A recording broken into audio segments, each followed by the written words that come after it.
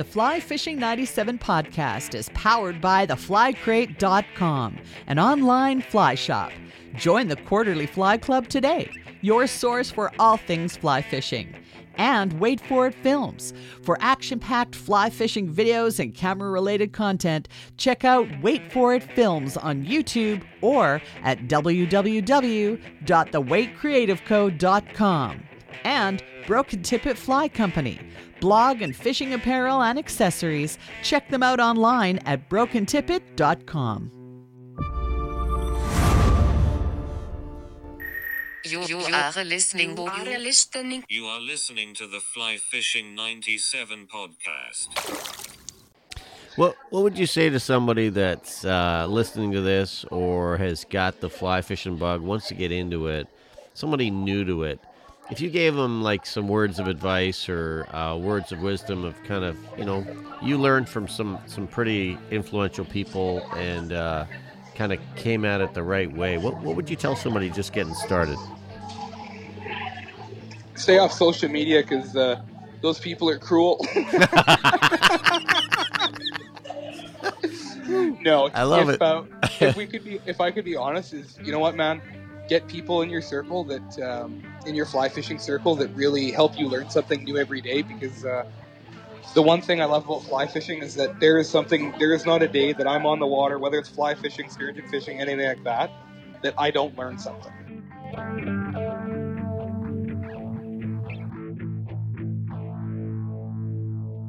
The Fly Fishing 97 podcast is brought to you by The Fly Crate. The Fly Crate is an online fly shop where you can save more on flies and gear. Shop between hundreds of unique flies and join the Quarterly Fly Club for hand-picked fly assortments for each season. Exclusively for our podcast listeners, you can save an additional 10% on The Fly Crate by using the code FLYFISH97. Go to theflycrate.com and use the code FLYFISH97 at checkout to save 10%. Welcome to this edition of the Fly Fishing 97 podcast. We're really happy you chose to join us today, and we're going to head out to a beautiful part of the world, Abbotsford, BC. You might hear a little bar sounds in the background. We'll get to what that means in just a moment. We've got Max Cohen on the line. Now, Max is was guide and camp host at Finger Lake Lodge, but his main gig is at Fred's Custom Tackle in Abbey, and we know this guy's absolutely obsessed with all things fins, flies, chironomids, all that good stuff. Max, thanks for coming on the show, man. Yeah, thank you so much for the opportunity, and look forward to having the conversation, kind of just talk about what I do, and yeah, absolutely. I love it. So we ran into each other at a show, what was the name of that show? BC Outdoors show, right? Yeah, it's a BC Outdoor show for BC Outdoors magazine. Yeah. So great show, and it was just kind of the first time that everybody was kind of getting back together again, which to me is exciting. So I know you just finished up your shift at Fred's and basically went upstairs to the bar, which, well, let's plug the bar. We're talking, we got Brown's Social House. I'm sure that's where you're sitting right now. Yeah, exactly. It's not upstairs, unfortunately. That would be great, and I'm sure none of us would get any work done, but it's just down the road, and that's generally my choice of place to go. I like it. So you're familiar with your surroundings. Yeah, we've been here a few times. Yeah, I feel that. So let's start with your fly fishing history, Max. I always like to dig into that. How did you discover fly fishing? Like, where did everything start for you? So my grandparents owned a lake, or owned a cabin on Okanagan Lake, kind of right at the head there in Vernon. And my neighbor used to fly fish their neighbor used to fly fish for carp off of his dock. And I was about 10 or 11, and I wanted a fly rod. My grandparents told me, no way, you're getting a spinning rod. Got one of those, and then a couple weeks later, he actually ended up giving me a fly rod. And ended up fly fishing off the dock for carp. Never caught anything, because obviously, as we all know, they're extremely hard to catch on the fly. Oh, and, yeah. Saltwater bonefish kind of thing going on. Yeah, they're tough for sure. So if you had to look back at that, so that's the beginnings on Okanagan Lake, which I'm very familiar with that lake. Did you just get your beer? Not yet, no. What is going on in there? It's very busy, except I'm sitting in like a kind of secluded corner nicely, so it's fairly quiet. Does your server know you're doing a podcast? Like, come on. Yes, she does. Okay. She's staring at me right now. So, okay, I love it. Talk to me about influences. So if you had to look back and say, maybe it's your grandfather, maybe it's people around you, maybe it's people from the shop, maybe it's guides you ran into, like, where have you drawn your knowledge all these years?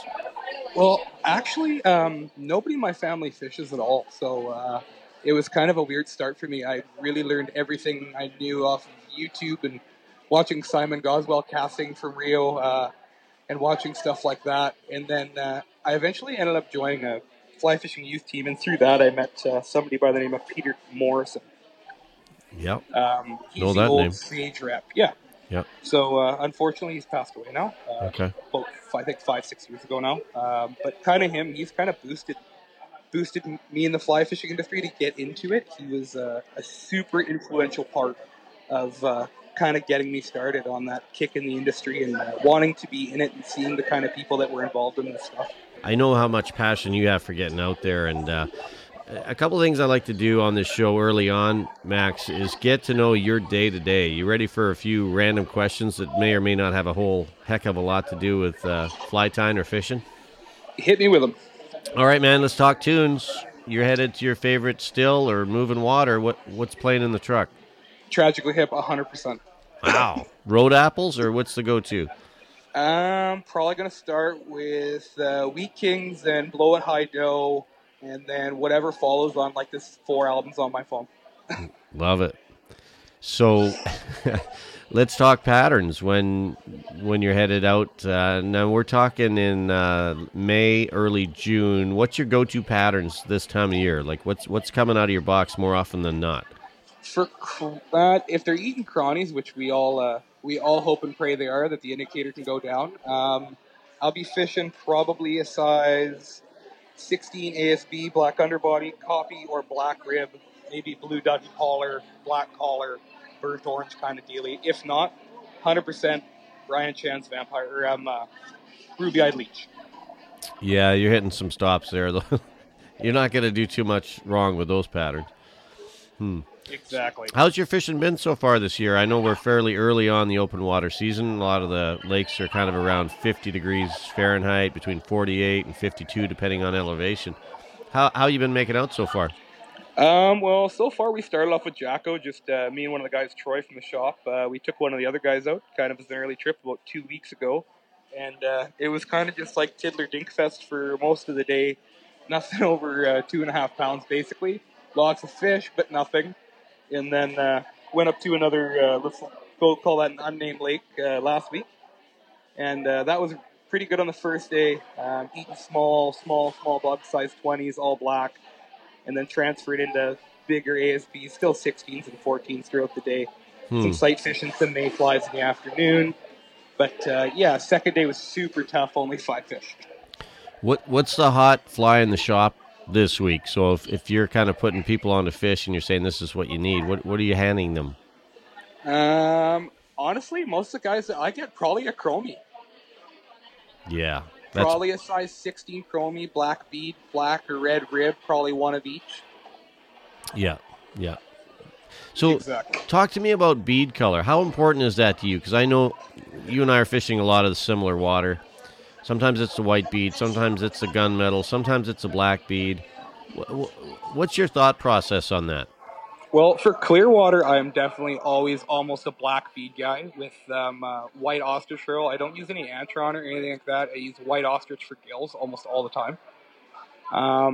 For muddier lakes, like some of the ponds, let's call them, I'll fish a white bead. But anything over a size, let's say in your 12s and 10s, I'm going to be fishing white beads on those. Anything smaller, black or copper. You just said something that really caught my attention, because I used to tie with ostrich herl for gills. Haven't done that in years. Went over to the Unithread. Why ostrich? I like it because it's natural. It's very old school. But the biggest con about it is that if you fish it in muddy water or your hands are dirty or anything like that, it's automatically the color of whatever is around it.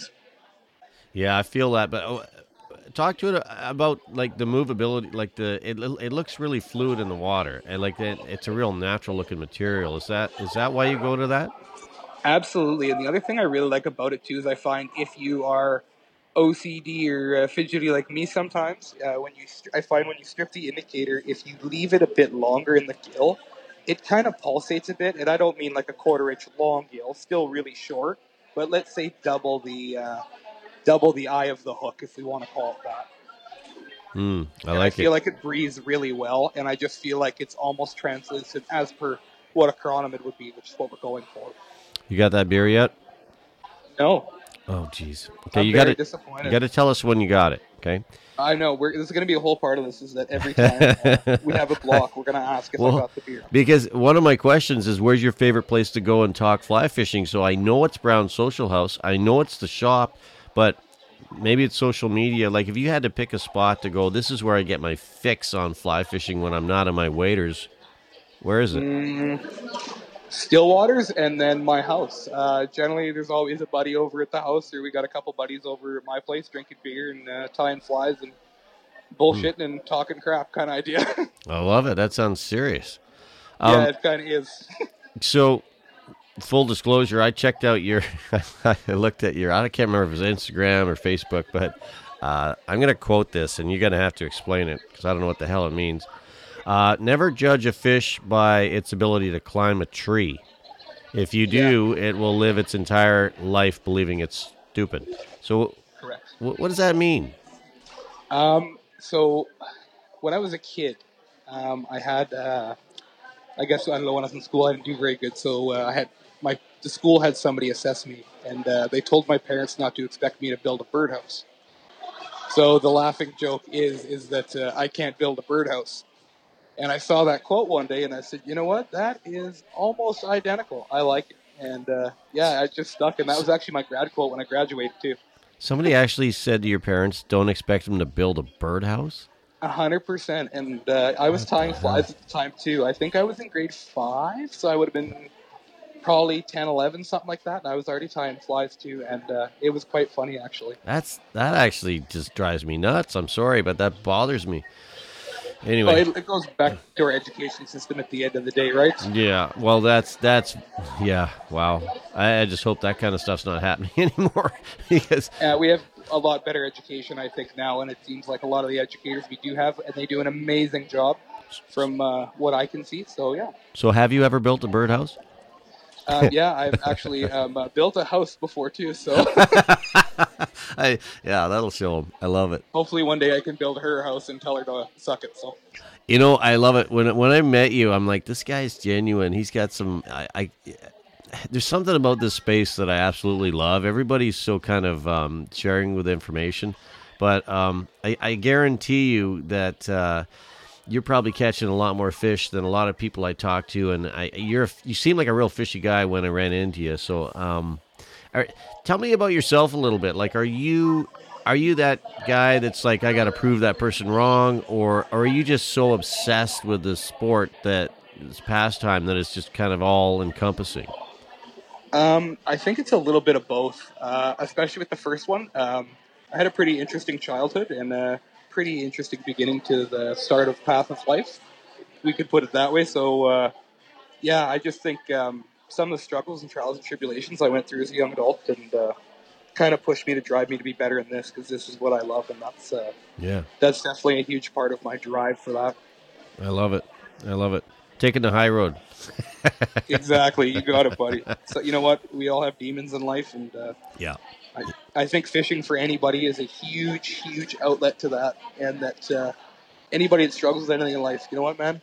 Go fishing. Yeah. Find somebody, if you know somebody that struggles in life, whether it's addiction, they're depressed, it doesn't matter what it is, and they're having a tough time, you know what you're going to do? You're going to take them fishing.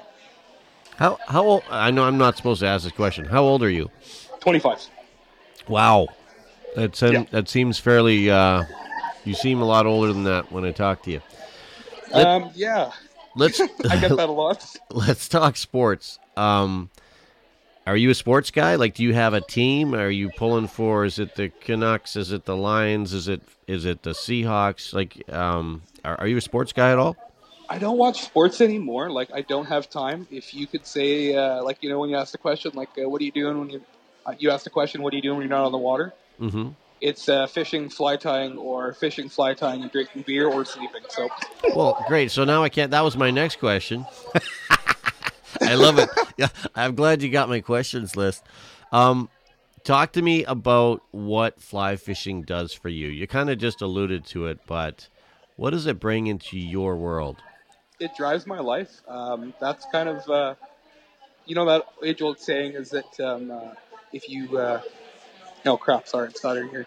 Is there- The age-old saying that if you enjoy what you do, you'll never be miserable a day in your life. Mm-hmm. That's a huge thing.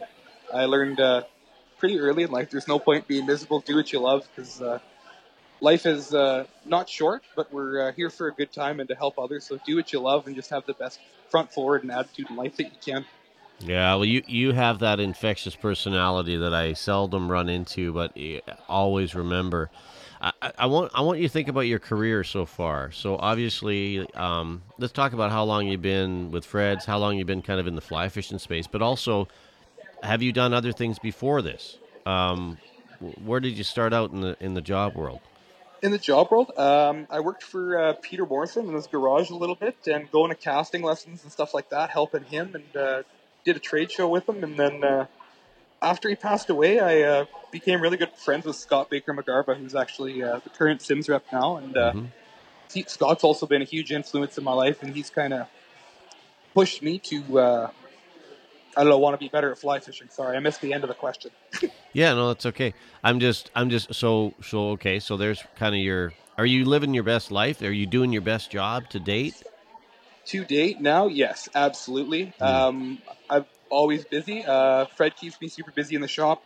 I work for Fred's Custom Tack as a guide, and kind of jumped into a new venture as well with Fred. It is River Titan Pro Anglers. We've opened a new company at the trade show. I don't know if you noticed there, we had a big black boat at the Fred's booth. Yeah.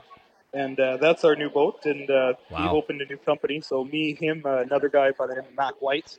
Was that the Kingfisher boat? What was that one? No, that's a 26-foot Ultra Sport full cabin with a bathroom and a sleeper room. Wow. So where are you taking that?Here are you going? So that's going to be doing, Mac and the boys are going to be doing ocean trips in that, and sturgeon trips in that as well. So we're going to be one of very few boats on the Fraser that has a full bathroom and a full heated cabin. Wow. So it's going to be pretty neat. You're going to be able to do a Sandheads sockeye trip if they open it or anything like that. And then we'll be doing sturgeon trips too combined with that. So it's going to be a really awesome opportunity to add to our fleet. Love it. Love it. So if you look at your career, what's the worst job you've had so far? Does it count if it's not fly fishing or fishing related? Yeah, man, whatever. I used to, so before fly fishing and stuff like that, I managed a rebar fabrication shop. And I also worked at Super Safe, if you know what that is, like fence rentals. Mm-hmm. But I worked for this rebar shop for 2 years as a manager and like built it from the ground up. And I worked construction before in previous times, and I did that job, and that was the worst job I ever did. That was by far probably the worst thing I've ever done. What's the end game in fly fishing for you? I mean, is it just so much part of your life what you're doing you don't really have an end game, or is there a bigger picture going on here? A bigger picture for me, honestly, yeah. Eventually, I'd like to work with troubled kids and kids that struggle in addiction and stuff like that, and introduce them to fly fishing and start some sort of program like that. I started one in my high school when I was a kid as well, and kind of want to do that eventually one day too, and just sharing this tradition that we have. It's not a dying tradition because people are still doing it, but teaching it in the proper manner and conservation wise and everything like that, it's a super important part, because if we don't share proper ways of doing this and harvest and everything else like that, this won't be here in 15, 20 years for my kids, if I have any, or for your grandkids. Yeah. Well said. Where did you grow up exactly? So I grew up in Abbotsford. I've lived in Abbotsford pretty much my whole life. I lived in Kelowna for 2 years. And I've kind of pretty much traveled around all the province doing really awesome stuff. Mm-hmm. Been really grateful and had lots of great opportunities to fish with lots of cool people, and learned lots of different things to be able to round out being as a whole angler, I guess, if you want to call it that. So, Max, when you're guiding, is there a certain region or area that you normally guide? Like, where do you normally take people? Like, without giving away secrets. Well, to be honest, what I do is not a secret. At Fred's, we do some remote trips. We won't get into the names of places, though. We do those. We do offer bull trout trips and that kind of thing, and remote steelhead trips as well. Mm-hmm. But our big thing is guiding on the Vetter and stuff like that in the Chehalis River. And some guys might get mad at me for mentioning the name of the second one, but there's nothing private in the Lower Mainland if we want to look at it that way. We all have our secret little gems, but there's nothing really private. And then I guide on the Fraser as well this year. Nice. Yeah, well, those mostly walking weights for steelhead and salmon. Those two rivers you mentioned, I spent a lot of time on those a long time ago and know how good they can be, but also know how busy they can be. So, I mean, that's, but do you find, I always find them a little conflicted in the fly fishing space. It's like you want people to do it, but you also want your space, and it's finding that kind of happy medium. Yeah, it's, I don't know. There's a happy medium of, you want to share spots and tell people things and tell them where to go and that kind of thing. On the other hand, you're like, I don't know if I should tell this person or do this or post this picture on social media kind of deal. Yeah. Yeah, no, it's a struggle for sure. So listen, I want to talk about, we've got Max Cohen on the line today. So he's out of Abbotsford, British Columbia. Guide and camp host at one point at Finger Lake Lodge, but now he's fully sounds like you're fully in at Fred's Custom Tackle, doing some guiding, hanging out at Brown's Social House. Did you get that beer yet? Yeah, it's actually walking towards me right now. I could tell. I could tell. Yeah. So no, feel. we're in the game now. So there you go. What kind of beer did you order? I am drinking a Fat Tug IPA. That is the general go-to. That's one of my go-tos. Cool. Yes, that is the go-to. Yeah, love it. How many do you find that when you're fishing? So you're out in the water, and when you're fishing, are you still drinking IPAs, or do you kind of swap it up to kind of camping beers? Oh, I'm drinking PBRs 100% for sure. Feel that. It's funny. It's so true, right? Like we were talking about this just the other night on the show. It's like when you're out and it's hot and you're camping, you just want something cold and nothing too fancy. But I do enjoy those smaller brews and hoppy beers when I'm not out there. I know that sounds weird. But well, let's be honest. If we drank as many PBRs and Budweisers as we drank as IPAs, you wouldn't be leaving the bar or your house for a long time. No, you're not wrong. Good stuff. So let's talk about tying, because I know tying is a big part of your life. Yes, I tie a lot. Do you? So what's a lot? I mean, do you tie in the shop? Are you tying on your at home a lot? Where are you doing most of your time? I tie at the shop. I tie at home. I tie on the lake, on the boat. Oh, jeez. It's pretty bad. You're tying on the boat? You know what, man? As many chironomids as you can have. Like I'm starting this minimalist thing, and I started the past 2 kind of years where have one big 600 fly box. Yep. 600 piece, and that's it. That's all I'm bringing.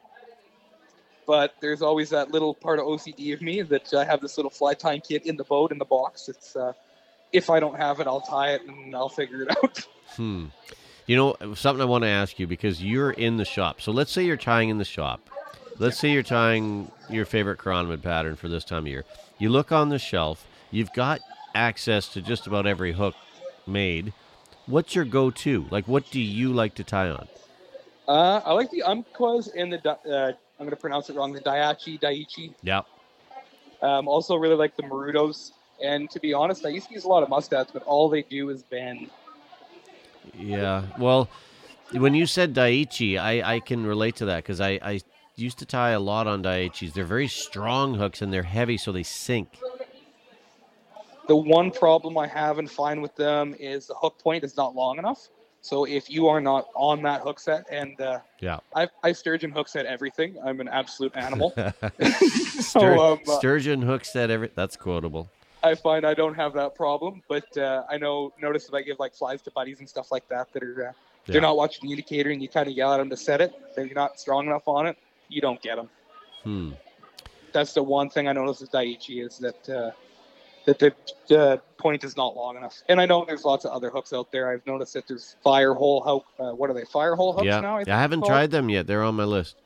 I tried the extreme midge thread too. If we want to get on the topic of new fly tying stuff. Yeah, I love it, man. Let's talk that because I it's funny you said that. I just tried some the other day. What do you think about that thread?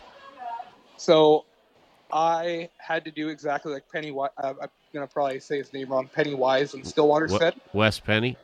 Yeah, Wes Penny. Sorry, pardon me. Pennywise. Isn't that some psycho clown on a movie?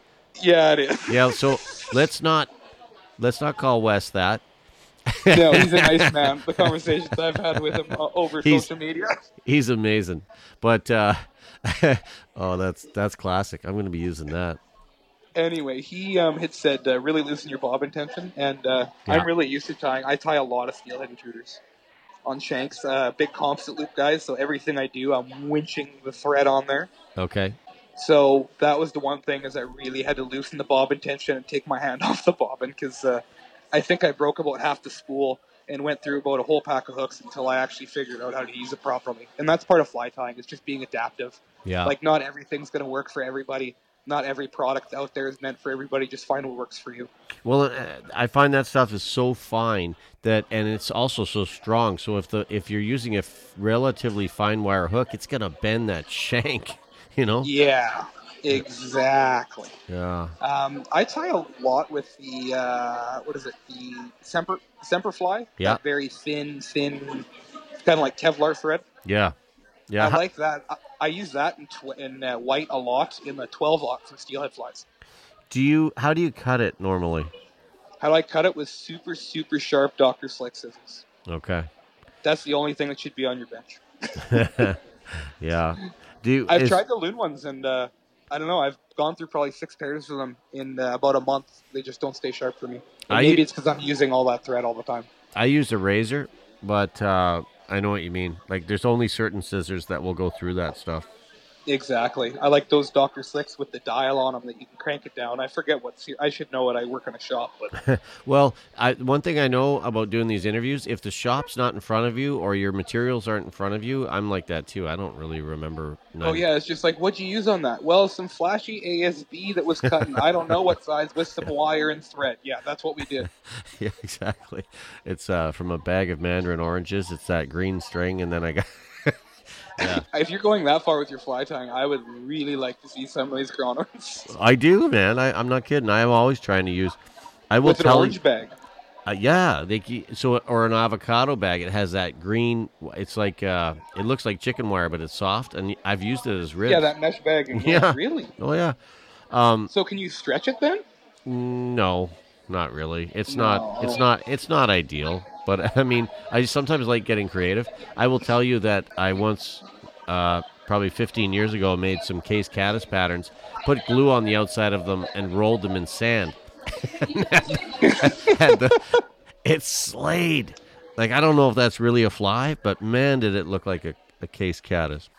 Well, if we're talking about crazy things we've done with fly tying, so I once thought that it would be a super, super good idea to look like, those sandals that they sell at Walmart. Yep. I figured I'd cut some of these sandals up and use them for hopper bodies. Perfect. Well, at that point in fly tying, I didn't know the difference between open and closed cell foam. Right. Well, I guess the sandals that I bought were open cell foam. So as soon as I hit the water, they just absorbed it all and sank. That's funny. I literally tied up, I went to the Thompson and tied up probably, 2 packs of Mustad dry fly hooks with these things. And every single one of them sank. Epic fail. But you know what? Maybe you're getting them subsurface in the film. Oh, they didn't work at all. I was super stubborn, and I tried for probably 8 hours, while my buddy absolutely cleaned up behind me. And yeah, that's probably one of the worst fishing trips of my life because of my own stupidity. Well, have you ever seen that video with the, I think they're fly fishing for roosters or GTs, and the guy actually takes a sandal, and it looks like a duck. I don't know if you've seen it, but it's epic. No way, that's crazy. I'm not kidding. See that. It's a floating foam sandal. He turns it into something that looks like a duck, throws it out there, catches this giant rooster. It's, yeah, I got to find it. I'll share it on my page if I find it. It's pretty funny. I've seen crazier things sturgeon fishing from some guys, so. Yeah, Yeah. it's a crazy game. What's the craziest thing that's ever happened to you out there, Max? Like, is there anything weird that's happened to you, whether it's a wildlife encounter or you're not going to believe this, but this really happened? Anything super crazy that I can think of? So I bought a boat when I was 18, and I decided it'd be fun to go for a rip up the Pitt River in it. And this is like a low wall G3 with a 30 horse jet on the back. Yeah. And I drove it right onto a sandbar. Oh, shoot. And well, every well-known guide in the lower mainland drove past me. Max was stranded on a gravel bar. You know what I love about that story is I talk to a lot of people that are afraid to make mistakes, but here's how I look at it. If you never make mistakes, you're not out there. I don't care You want to know what something? I don't care what you do for a living. You're not out there if you don't screw up. That is the first and last jet boat I have ever crashed, so we are good. Yeah. Any boat, actually, for that matter. Yeah, well, you learn, right? As long as nobody gets hurt or, heaven forbid, gets seriously Well, injured. Exactly. I did have another crazy experience a couple weeks ago. Me and my buddy were doing a float on the Vetter, and Yeah. was rowing down the river. Did some pretty gnarly stuff in it because the water was kind of high. And coming down one run, he looks at me and says, "Hey, why is your pontoon sideways?" And I'm like, "What do you mean?" And I look down, and my entire frame that connects to the seat is Yeah. starting to bend inwards. Oh, shoot. So I'm like, okay, I'll make another run. Make the next run around the corner. I'm like, I'll pull out at the bottom. As we go to do that, the frame basically just falls apart right in the tail out. Oh, classic. So for all of you guys out there that think that your raft can go through a rodeo circus and you're a hero, you're not. Bad things happen to professionals too. That's funny. Crazy. Well, Yeah. as long as nobody gets hurt, you can laugh about it. No, I put my feet on the ground. It was pretty interesting. Looked at him, grabbed both pieces, and I was like, yo, there goes my rod. So, I want to go back to the Tyne a little bit because I do love talking Tyne. Here you are at, Fred's. You can use probably just about any vise you want in the shop. What do you choose to pull off the wall to use? At home and at the shop, I use Renzetti. Nice. Which one? At home, I use a Renzetti Master, I think it's a 9000. Wow. Okay. And then I also have a little, I believe it's called a Renzetti Apprentice. That's my little one I throw in my fly tying kit. Okay. Yep. So you actually take your materials to the lake. So, no, I have, if anybody listening and does any spay fishing at all, you'll know about those Rio spay wallet bags. I use one of those with the little spay head bags and shove materials in one of those. And I can probably fit half of my fly tying collection in one of those bags. See, okay, Max, you got to dial me in on this because there's two reasons I don't tie at the lake. First off, I'd rather be fishing. Secondly, it's like, how do I know what to take for materials? So how do you know what to pack in that? So I have I don't want to say it's super broad, but I carry a couple different, I'll take a half a sheet of ASB of whatever color I think, whether it's opal or gray, or opal or the normal ASB color, or a different color window tint. The other thing I really, really like to have is the buzzer wrap, I believe it's called. Oh, I love that stuff. Because no matter what color you can have, let's say 8 colors of buzzer wrap. Fluorescent smoke has to be one of them. As long as you have 10 different thread colors, you can make whatever color you want. Yep, you're not wrong. And I think the more chironomid patterns I tie, the more I've learned that is like, you got to think outside the box, right? Because the under wrap is as important as whatever you put on top, depending on the color. Exactly. And I think that's one thing that a lot of people miss in fly tying too is, yes, there's a lot of stuff out there, but you could probably tie chironomids with 6 colors of thread, 4 colors of buzzer wrap, and 1 sheet of ASB. When you put your rib on, do you put your rib on top of the buzzer wrap or do you put it underneath for the most part? On top. I don't like the look of it underneath. I think it looks funny. Okay. So, I mean, that's a pro tip right there because that's, I do both. And sometimes, do you know what I've been doing lately, Max? I've been taking like that fine or extra fine wire, say black, using that as a rib and then taking gunmetal Flashabou and using that as an overlay. And over top of the flash or over top of the wire? Yeah, right up against the wire. So it looks super segmented. Huh. Interesting. I don't want to say it's weird with chironomids. I'm one way, and it's simple. If I can use ASB to get what I need to do, I'm great. I do love experimenting. Hmm. I'll literally sit down with a bunch of different drills, play around, but I'm pretty simple that way. But tying steelhead flies with intruders and stuff like that, I'll try anyway. Yeah. Do you? So, what's your go-to in thread? What do you like to use? I know you mentioned the Semper Fly. Sorry. You also mentioned, what was the other one you mentioned? The Midge, the Tech Stream. Yeah, I've only got a couple spools of that. I've just started using that. But if you want to probably look in my box of thread, I most likely have Vivus and then that Semperfly. No UTC in there. No, unless it's Blue Dot, because that's the only one that makes it. And honestly, too, for any of you guys that bought Blue Dun this year and went, what the hell? Yeah, the color's wrong, I know. Yeah. Well, it's funny. So I use Blue Dawn on occasion, but I got to tell you, my favorite is the gray brown. Really? Yeah, I love that. I like color. that iron gray. I played around with that from uni this year or last year, and that worked out pretty good. But it's got too much green in it. Okay. It's amazing how, and do you find that a lot of people tie patterns and then maybe don't think about what they look like when they're wet? Like, I mean, I know that sounds silly, but if you put it in water, it changes. And I think a lot of times we tend to go too dark. Does that make sense? So, yeah, it does make sense. One thing that you'll learn in tying steelhead flies, especially intruders with lots of synthetic material, is water is your best friend. So even on the side of my fly tying bench, I have a little empty fish tank, just water, and I literally will stick the fly in it. And I know that's not what it's going to look like 25 feet down, but at least I get an idea of what it looks like while it's wet. I like it.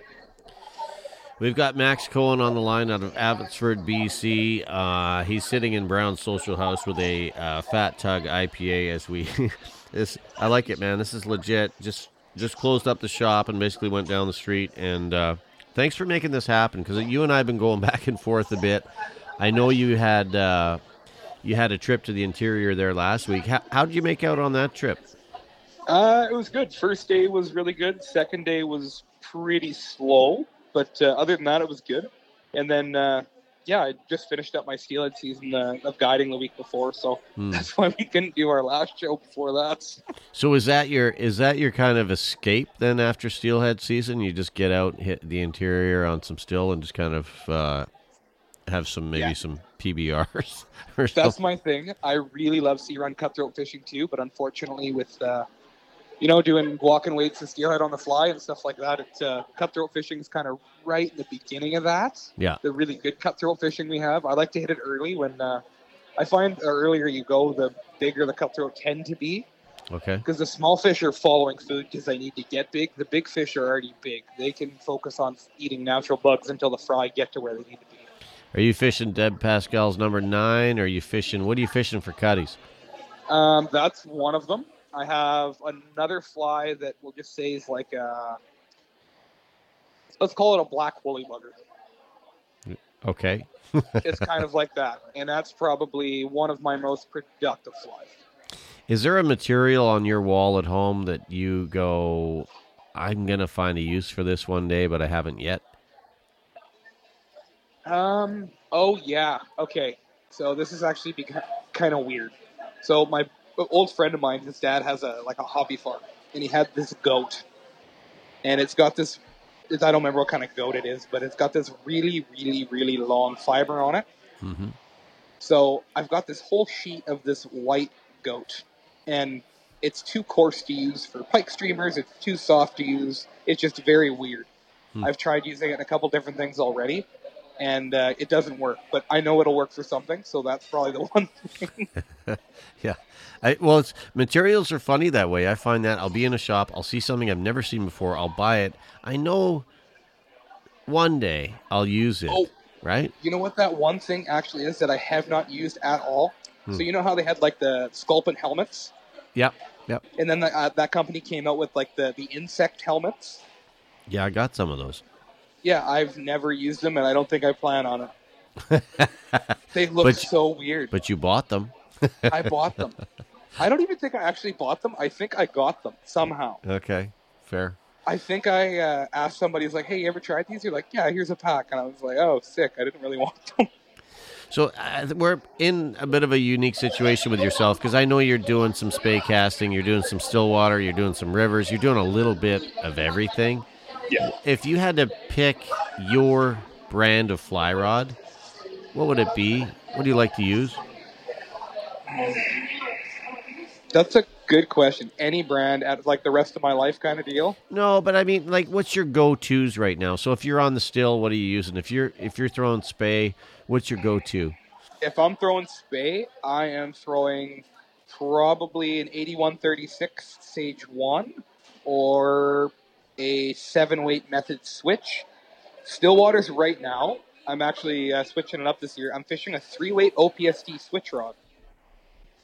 Okay. It's a 9.9 3-weight. It's supposed to be true to weight, but it feels a little bit heavier. It's more like a 4 or a 5. And I've been chucking that indicators every trip so far this year. I played around with it for fishing for rainbows after salmon season a bit on the indicator, and man, is that an awesome rod. What would you say to somebody that's listening to this or has got the fly fishing bug, wants to get into it, somebody new to it? If you gave them like some words of advice or words of wisdom of kind of, you learned from some pretty influential people and kind of came at it the right way, what would you tell somebody just getting started? Stay off social media because those people are cruel. No, I love it. If I could be honest, is you know what, man, get people in your circle that in your fly fishing circle that really help you learn something new every day. Because the one thing I love about fly fishing is that there is not a day that I'm on the water, whether it's fly fishing, sturgeon fishing, anything like that I don't learn something. Oh, so amen. Keep an open mind. I love it. And always just keep good people in your circle, good people to learn from. Get on with a good forum, something like the Stillwaters, or get in with a good group of guys, and keep an open mind and just have fun with it. It's not a competition, and just have a really good time with it. That's really well verbalized. I like that. Because I do get a lot of people reach out and say, hey, I'm looking at getting into fly fishing. What do I need to do? And honestly, I find that question kind of overwhelming because look back at your history as to where you are today, as to where you came from. It's like, where do you start? If we want to be realistic with the question, we could say, pull out a loan for $40,000 and come see me. Oh man, yeah, that's good. That's quotable. Exactly. I'm writing this down, Max. I got it. Yeah, exactly. Oh, geez. What's going on tomorrow? Are you back at the shop? Or are you guiding? I'm back at the shop. My guiding season's open for a bit. I'll be back guiding for sturgeon in the end of May. Taking a bit of time off stillwater fishing. Unfortunately, steelhead fishing is over. That's where my true thing is. I love swinging flies for steelhead. That's my big thing. And unfortunately, where we live, we don't have the greatest summer run population. But I've got a couple trips planned to the island. If numbers look good, I'm not the kind of guy I won't just go fish a river for the sake that I want to go fishing. If I go out one trip and the numbers are lower than they should be, or I notice that it's different, I won't hit it again. Kind of deal. I'll leave that system to rest for the year. So, do you ever find you overdose on fishing? And I only ask you that because you're in a shop, you're guiding, you're spending a lot of time talking about it. Do you ever have days where you're like, man, I just need to take a break? No, it's really weird. And I know I've had so many guys tell me, you're going to be burnt out and stuff like that. But it's it's what drives my life. I wake up in the morning and I say, okay, am I going fishing today? What am I doing? Who am I going to help? Who am I teaching this? What at the shop are we going to merchandise differently? Like anything like that. It's I don't know. It drives me mentally, physically, and it's like you said, eat, sleep, and breathe it, and that's just a true thing. It's funny. I'll give you so this is for instance. So we do 2 or 3 trips a year, usually 3, 4, 5 days at a time, and I find I get it's not my fill, but I get my 5 days or 4 days, and I feel like I've got my sanity back, and then I can go on with life until the next time. But I do find that it kind of fills the cup up after a few days. Do you experience that, or is it always kind of half full for you? So it's always kind of half full deal. It's not that I'm always chasing the next best thing. But I've got a really good buddy. His name's Mitch. Am I allowed to do shout-outs on this? Yeah, 100%. Look up Flyfish Mitch on Instagram, or Flyfish Mish on Instagram if you want to do any sort of fly fishing, filming, anything like that. This guy's an absolute wizard. But he's a good buddy of mine, and we probably fish 6 days a week. If I'm working full time, even after I'm done guiding or after the shop, we probably fish 6 days a week. Right on. So Yeah. you're throwing me mixed messages, man, because you kind of alluded to the fact you may have had a hard time with social media. I want to dig into that a little bit. Like, what of the lessons you've learned? I actually have not had a hard time with social media. Okay. I had a hard time. I think I touched on a little bit. I had a kind of a harder past in life. Yeah. When I was about 17 to 18 a bit, I was really, really into doing drugs. Okay. Which is, I was heavily addicted to doing drugs and almost ruined my entire life.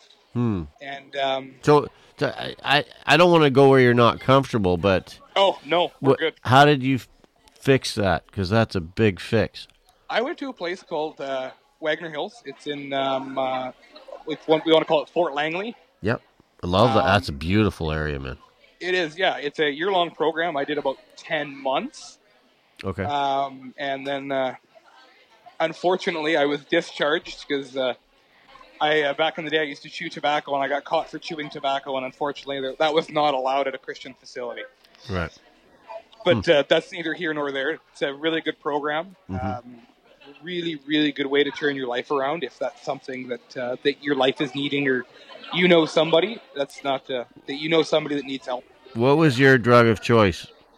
Cocaine. Wow. Yeah. Okay. I was kind of really started in the fishing industry kind of strong. Yeah. And really fucked that up by doing a lot of stupid stuff. And that's why I say that fishing drives me. That keeps me from not from doing stupid things, because obviously that's not something that I need to keep from doing it. But that's what keeps me busy, and that's what drives my life and makes me happy. So that's what I'm going to do. Can I ask you, do you sometimes, because I've got an addictive personality, do you sometimes feel that you trade one addiction for another, but maybe it's a healthier one? No, because I had somebody bring that to my attention a couple of years ago, and it was actually a girlfriend at the time, and I didn't go fishing for 4 weeks, didn't touch a fly rod, nothing. Right. Wow. And the first 3 days, I was pissed off because obviously I wanted to go fishing, but after that, it's kind of like, you know what? No, this is life. But that's why I've revolved my life around fishing, so I can do what I enjoy. Yeah. If I didn't do my life like that, I'm sure I'd be like a lot of other people that, I don't want to call guys weekend warriors, so that's not nice. We get out on weekends. Guys have families. I don't. Right. I just get out when I want to, and I'm fortunate enough that I have that opportunity. Right, and your whole life is surrounded by it, but... Oh, yeah, I don't think there's actually anybody in my friend group that doesn't fish. I got to tell you something. I love talking with people that have had struggles, because for me, if everything's easy, well, it's never just easy, but I would say this, that like when I talk with somebody that has lived through some struggles, I think there's more lessons to learn, and you have more empathy for others. Does that make sense? Yeah, you know what? A lot of guys in the shop, I think before you were saying, I've got like a good vibe to me that kind of happy-go-lucky, and I want to push that on to people. You ask anybody at the shop, and a lot of our customers, I'm a miserable prick. What? Yeah. Really? I'm not miserable, but I'm pretty grumpy a lot of the times. I have my I'm really nice and open a lot of the times, but I'm also very grumpy. It's really weird. A lot of times guys will come into the shop and they'll look at me and they won't say a word, and they walk up to the counter, they'll be like, "Hey man, you doing okay today?" I'll be like, "Yeah, I'm fine. How are you?" I don't know if I put off that vibe that I'm miserable or anything, but are you a morning person? Oh yeah, I'm up at 4:30, 5 o'clock in the morning. Yeah, I have like an internal alarm, and another thing that I have a problem, I'm like a jackrabbit. If I'm not doing something, there's a problem. Okay, so you're hitting some things here, because I think I know where you're going with this. So what makes you what makes you happy? So do you have to be busy 24/7? Do you have to be busy with fishing, or is is there things that kind of fill your playbook day to day that I know that's not I think really a it's to question. fill the. It is a question. No, I think it's like a fill the playbook, and because my life is surrounded by fishing, I think that some of those things are. Those are the things that just happen that I'm doing on a daily basis, whether it's working on the jet boat, moving jet boats around, guiding, fishing of my own sort, that kind of thing. Yeah, I think it just happens to be that way. And does it have to be fishing? No, but pretty much everything I do is, fishing related. And, it's just something I wake up in the morning. That's what I want to do. How? And I watched a, pardon me? Go ahead. I watched a really, really interesting, documentary a couple nights ago on YouTube. Mm-hmm. And it's called The Last Guide. It's Ooh. about this guy in Algonquin National Park. Oh, I've seen that. Yeah. That's really. That's the guy in that's the old like- guy in the canoe. Yeah, that guy. Yeah. That is what I would see myself as, I guess. Yeah. That's cool. Not that I would be the last guy doing this, because obviously there's going to be a bazillion people after me doing this. But I don't know. I want to go down like that guy. That's a documentary people should watch. Oh, it's amazing. I think Support your local guide, or else that's what happens. No, it's so genuine, and the guy looks like he's been through a million wars and just still going, right? All right, let's get back to it. What the hell were we talking about? Do you remember? Oh man, I am so scatterbrained sometimes. I could talk for 12 hours. I think you and I have a lot in common, because that's my life. And just the whole, I found that interesting where you're talking about the addiction thing, because to me, there's this, I don't know. I just find it interesting. I had go that ahead. Scott Baker guy I was telling you about. Yeah. He actually came to me when I sold everything I owned. And he actually came to the rehab I was at, brought me a rod, a pair of waders, a vest, and boots, and told me, if you can leave here, I will find you and kill you. That's awesome. And to be honest, without him, Randy, a guy I work with, Sean, I don't think I'd be in this industry at all. And especially Fred, too. So, What's it like working for Fred at Fred's Custom Tackle? Because, I mean, a bit of a legend in the industry, been doing it a long time. Everybody knows your shops. What's it like working with Fred day to day? Working with Fred is awesome. We all fear Fred a little bit, but at the end of the day, I wouldn't want to work for anybody else. He's like the most straight up, honest to God person you'd ever meet. And I honestly don't think I'd want to work for another guiding company in the Lower Mainland industry anyway. I got to ask you, how old would Fred be, roughly? Is this on the air? Am I going to get in trouble for this? No. Well, yes, it is on the air, but I can edit. No, don't edit it out. I want them to hear this because you're going to listen to it. I think Fred is 58 or 59. I don't think he's quite 60 yet. Maybe he's a little bit older than that. I don't quite remember. Maybe I'm doing a good job, but I just don't want him to be disappointed. But the reason I ask is it feels like Fred's Custom Tackle has been around. I'm 53, and I don't remember a time it wasn't around. So it's like I figured Fred would be like in his 80s. No, he's not in his 80s. Maybe he's 68 then. I don't quite remember. I know Fred is old because I do call him old man. But how does he respond to that? Normally it is a little bit of swearing and him walking away. But he's a very nice guy. I wouldn't want to. I learned actually quite a bit from guys that work for Fred and Fred himself, how to spearfin fish and stuff like that. And Fred is a legacy on the river. His dad as well. Fred was actually the one who started Fred's with his mom back in the day, and I think he's been in business now for 47 years, something like that. How many shops do you guys have? Like, is there not one still in Chilliwack? There is still one in Chilliwack. So actually what happened was a couple of years ago, somebody drove through that location. Okay. Not purposely. And then after we fixed it, we ended up moving out to a different location. And then Abbotsford itself has had 2 or 3 locations as well. Yeah. Interesting. But we have 2 in total now. Biggest fish you ever got out of Allison's pool? I don't fish Allison's pool. I honestly, man, why? I'm being honest to God with you. Okay. I have fished it once, and that was probably like 10 years ago, and I've never gone back. Wow.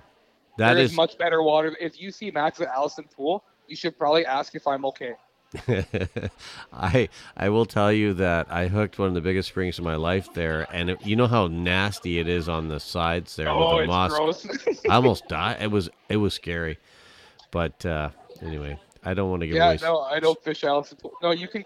Like I said before, I think in the beginning of the podcast, there is no spots on that river that are secret. Yeah. Um, You ever fish that's- Alcatraz? We call it Alcatraz. I don't know if you know what that is. Are you talking about like the old prison? Yeah. Yeah, so that's the old youth detention center. Mm-hmm.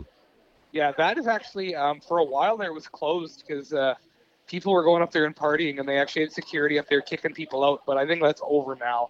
I don't guide a lot up top, even my own personal fishing. A lot of it's fly fishing, so I'm fishing for fish that are coming up on the tide. I'm looking for aggressive fish kind of deal. So Yeah. When I say Alcatraz, maybe I'm talking about the wrong place, but we used to fish these bluffs just below Vetter Crossing Bridge, and I know you must know that water. yeah, that's the rock quarry there. Yeah, Yes. Okay. Rock We Quarry. called it Alcatraz. I don't know why. I'm Wow. not sure either. Wow. Back in the day. Wow. I've never seen anything like it, but there's so many people there now. I just get nauseous when I go by, and I don't mean to slam anything, but it's just like it's so The busy. Vetter is pretty crazy. A lot of the stuff that I do, like I said, is down lower portions of the river, and the kind of the spots that I fish are spots that other guys that I know fish. So when I do get into them, or I'm already there, the only people that are pulling up on me are guys that I know. So generally, I'm pretty okay. Maybe you can help me with this. I went to a little restaurant. It was like the River Cafe. It was right beside the Vetter Crossing Bridge. This is a long time ago. They had a sandwich board sign outside that said 6 or 7 pierogies for $6.99. Yeah. And I sat down and I said, I would like 6. And she asked me, why not 7? I said, well, I don't know. It says 6 or 7. I'd like 6. I just thought that was So that restaurant Weird. is actually owned by Fred's mom. No. Yes. What? That restaurant was owned by Fred's mom. So what's the 6 or 7 pierogies deal? I need to dig into this.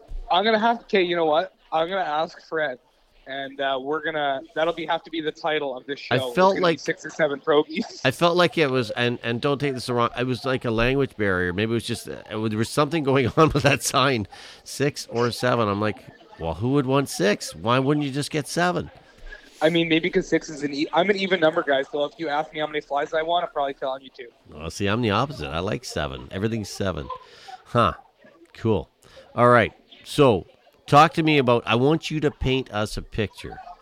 Your dream day. So everything lines up, Max, the way you want it. So I don't know if you're fishing for steelies or if you're fishing the still or if you're whatever. Walk us through, paint us a picture of your perfect day. Swinging for steelhead in my raft. One good buddy in the passenger seat. And, yeah, you know what? I probably couldn't care if we hooked a fish either. Just being out there is what counts for me. But swinging for steelhead with a good buddy in the raft for sure. What kind of flies are you throwing? Ooh. I'm going to say a black and blue intruder. Ooh. Kind of hard to explain what it would be. Yeah. But like I said, I tie a lot of composite loop flies, so it's basically black, blue, purple angel hair with marabou tied in reverse over top on a tube. Is that a bunny strip kind of leech kind of pattern? No, it's the flash. So it has flash rhea, marabou, and angel hair in it, all spun. Oh. So I use flashabou in it, so that would be like legs for it. So the flashabou sticks out longer than the marabou itself. It's kind of like a upgraded hobo spay on crack, if we want to call it. Hold on. The upgraded hobo spay on crack. Yes, that's what we're going to call it. Wow. I think I have a couple of those in my box. Yeah, it's kind of like I tried to tie a popsicle, and somehow some rhea ended up in there with some flashabou. And now there's a cone head on there, and we have a trailer hook. That's creative license is what that is. Exactly. That's a license to kill. Throw that in the water. Is there anything about the fly fishing space that really irks you or makes you go, what the hell are we doing? Or are we just in a good spot? Like, where do you think we're at in this? Negativity. The negativity. against other people and what they are doing. Yeah, And you know what I'm talking about, whether it's social media, I do. face-to-face on the river, doesn't matter. We're Yeah. all in this for the same thing. There's no point, like, you know what? Unfortunately, I shouldn't say unfortunately, I have to gear fish a lot for work because a lot of the clients we get want to gear fish, but I do get a lot of steelhead guys that do fly fish. Mm-hmm. So I have to gear fish a lot during the fall. And you know what? At the end of the day, we're all going, like I said, for the same goal. Right. We want to catch a fish. We want to have a good time. We're trying to enjoy the outdoors. And that is one thing I think that a lot of people miss the point is it's a competition of look at my Sims waders. And I mean, I can't talk because I am decked out in everything Sims. I don't wear anything else. Yeah. But it's look at my Sims waders. Look at the Sage 3113 or the new Winston spay rod with a hatch that's tied onto it or whatever it is. It's like, congratulations that your wife is pissed that you spent $3,900. Are we going to blame Peter for that? No. No. Okay. Unfortunately, actually, if anybody out there owns a Sage rod, Sage is up their pricing and warranty, so beware. Okay. Yeah, their warranty now for pretty much anything that's 3 years or older is going to be $225 if you break a section. Okay. So I'm actually switching over to Loomis rods. Okay. So are we talking GLX? Or are we talking what? Right now, I have a GLX Roaring River. I have an NRX as well. I really like the NRX rods. Yeah. I'm also really into the OPST spay rods as well. So do you like a faster action rod, Max? Actually, no, because I fish a 6'7" Roaring River, and it's super soft. Okay. But I do like faster rods. It just depends. Another rod I really like is a Loop Black Line 12-foot, 4-inch, 8-weight. And that's like a broomstick. You could go to the local casino and play pool with it after if you wanted to. Do you guys sell a lot of loop rods in the shop? Not anymore, no. Okay. No. We Loop is actually opening its own store. Really? Out here in the valley, yeah. So we didn't really sell a whole lot of it when we had carried it. But honestly, I sell a lot of Sage. I sell a lot of Echo. Shout out to Echo. Their rods are awesome. They do a great job. I love their warranty. I love their price point. Their warranty, their price point, at the end of the day, if you're looking for a bargain and rod, something's going to do the job and somebody's going to stand behind it, it's going to be Echo. Yeah. I agree. Have you had experience with Douglas, or have you had any experience with, do you guys sell Redington as well, being a Sage dealer? Yeah, we sell Redington, Sage, Hardy, Scott, Orvis, Echo, Loomis. Wow. I get a lot of good feedback on the Scott Radian. Scott Radian, man, in the 10-foot 5-weight. I believe Jordan Ulrich, Fly Fish University, he fishes a 10.7 and a 6, and he loves them. I really like the 10.5 and the 9'4". You know Jordan? Yeah, I do know Jordan. Jordan's an awesome guy. He is. I think we've had him on 3 or 4 times. Oh, really? That's crazy. Yeah. He's great. Yeah, well, Brendan Lund's also a really solid guy out there too. Shout out to him. He's awesome, and he was the first guy I ever had on the show. So, yeah, I think I remember listening to that podcast actually. And I finally met him in person. Maybe at the show. Yeah, exactly. It was so cool. I walked up to a group of people, and there was Randy, Pascal. There was who else was in that group? There was the guy Mark Yodokawa, John Wilkinson. Yourself came up, and I'm just like going, this is a list of who's been on the show. It felt like we should be going for a beer. But we probably all should eventually, sooner or later. Yeah, I think so. It was it was pretty cool. But that was a great show. I really enjoyed it. It's so nice getting back to a little bit of normal, you know? Exactly.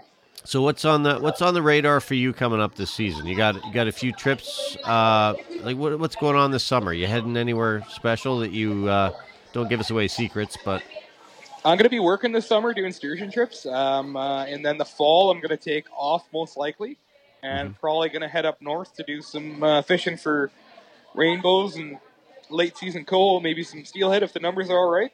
Good. But yeah, I've got a couple good stillwater trips planned. 100-mile. That is, I like the 100-mile ponds. That's my haunts normally. Well, yes. You're giving away some secrets now.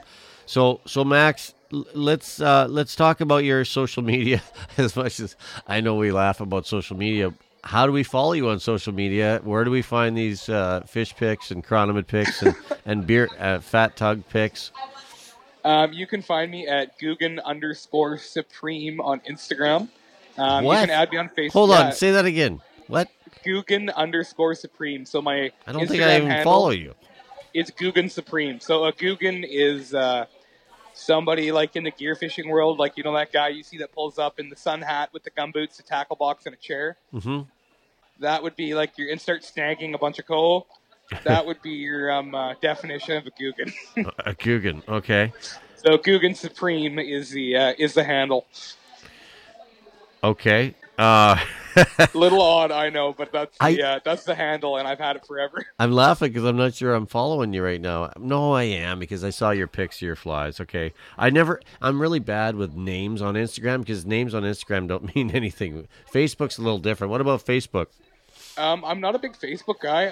Honestly, if you want to come talk to me, you can call me at the shop at Fred's at Abbotsford, Friday through Monday. You can contact me through Instagram. I do pay attention to Facebook a little bit, not really. Another good place to get a hold of me is just find me on the river, man, because I'm out there. I'm really I don't look approachable on the lake or the river, but come talk to me. I'm the bearded guy. I'm probably smoking a cigarette, drinking a PBR. And I can tell you, if you message this guy on Facebook, he'll get back to you in 6 months. Yeah. And also, too, if you get my voicemail says exactly, I'm sorry, I'm either at work, busy fishing, or I don't want to talk to you. Call back later. Never judge a fish by its ability to climb a tree. As soon as I read that, I knew we had to talk. Max, thanks so much, man, for doing this. I appreciate what you're doing, and thanks for sharing your story today. I appreciate you too, Mark. Thanks a lot, man. Don't hang up. Max Cohen out of Abbotsford, BC. He's working at Fred's Custom Tackle in Abbey doing some guiding. Thanks for joining us on the Fly Fishing 97 podcast. The Fly Fishing 97 podcast is brought to you by theflycrate.com. Thank you for listening to the Fly Fishing 97 podcast. Your feedback matters. Let us know if there's a person or topic you'd like discussed. Email us at mark@flyfishing97.com. Until next time, tight lines, and we'll see you on the water.